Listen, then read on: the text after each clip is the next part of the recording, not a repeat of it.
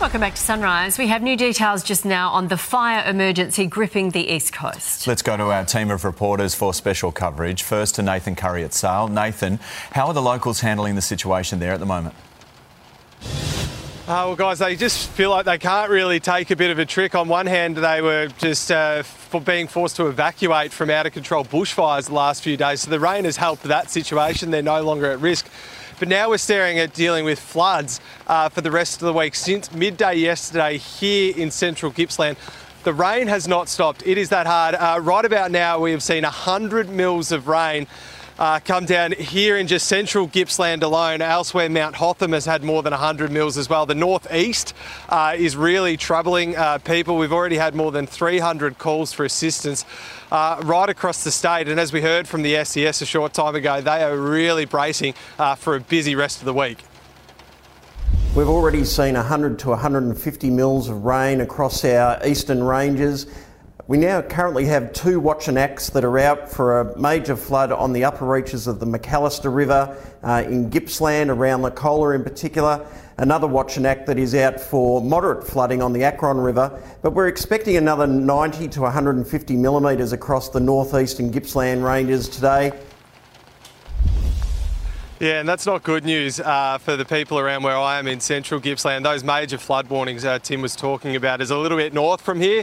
We're a bit closer to the coast. So that water has to go somewhere and it'll probably go from here. We've still got rain not going anywhere for the time being. In fact, it probably won't stop till tomorrow afternoon, guys, and then we'll wait and see what happens, because as you can see there's a lot of water on the ground and it will just keep rising. Yeah, it's just made even more tragic when we think about the family we spoke to just a few days ago who lost their home, which was burnt down near Bryagolong. Let's go to Liam Tapper at RFS headquarters in Sydney. Tell us how many fires are still burning across New South Wales. Yeah, a little bit of good news here, Nat. Since we've arrived here this morning, we had around 90 fires burning. That number has now come down to 74. One of those fires is at a watch and act, and that is down in Bega Valley, down on the south coast. Of course, an area that was just absolutely traumatised some years ago in those black summer bushfires. Now, that was at an emergency level throughout the evening, but we did have that the rains that Nathan was actually talking about. They've made their way up into southern New South Wales and given a bit of a reprieve for those property owners, but also to those firefighters who are there down on the front line. Now, we spoke with the RFS Commissioner, Rob Rogers, just a short while ago, and he said that there has been extensive damage. More than 5,000 hectares, in fact, of land has been burnt down there on the south coast, but he said at this stage it's still unclear just how much damage has been made. We've got crew in there this morning also trying to look for homes destroyed. We know we've lost some homes down there. We're just not quite sure on numbers yet, so that'll be our priority this morning. Now, it's not just the south coast that is feeling the full brunt of these bushfires.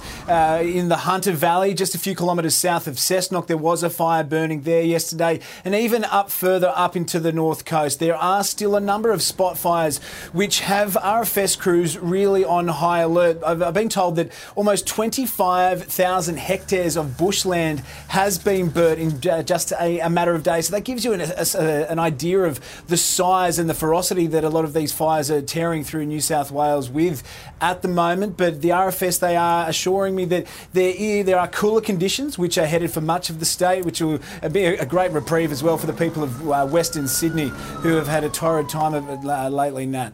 But certainly people are on high alert right around the state. Absolutely. Liam, Nathan, thank you.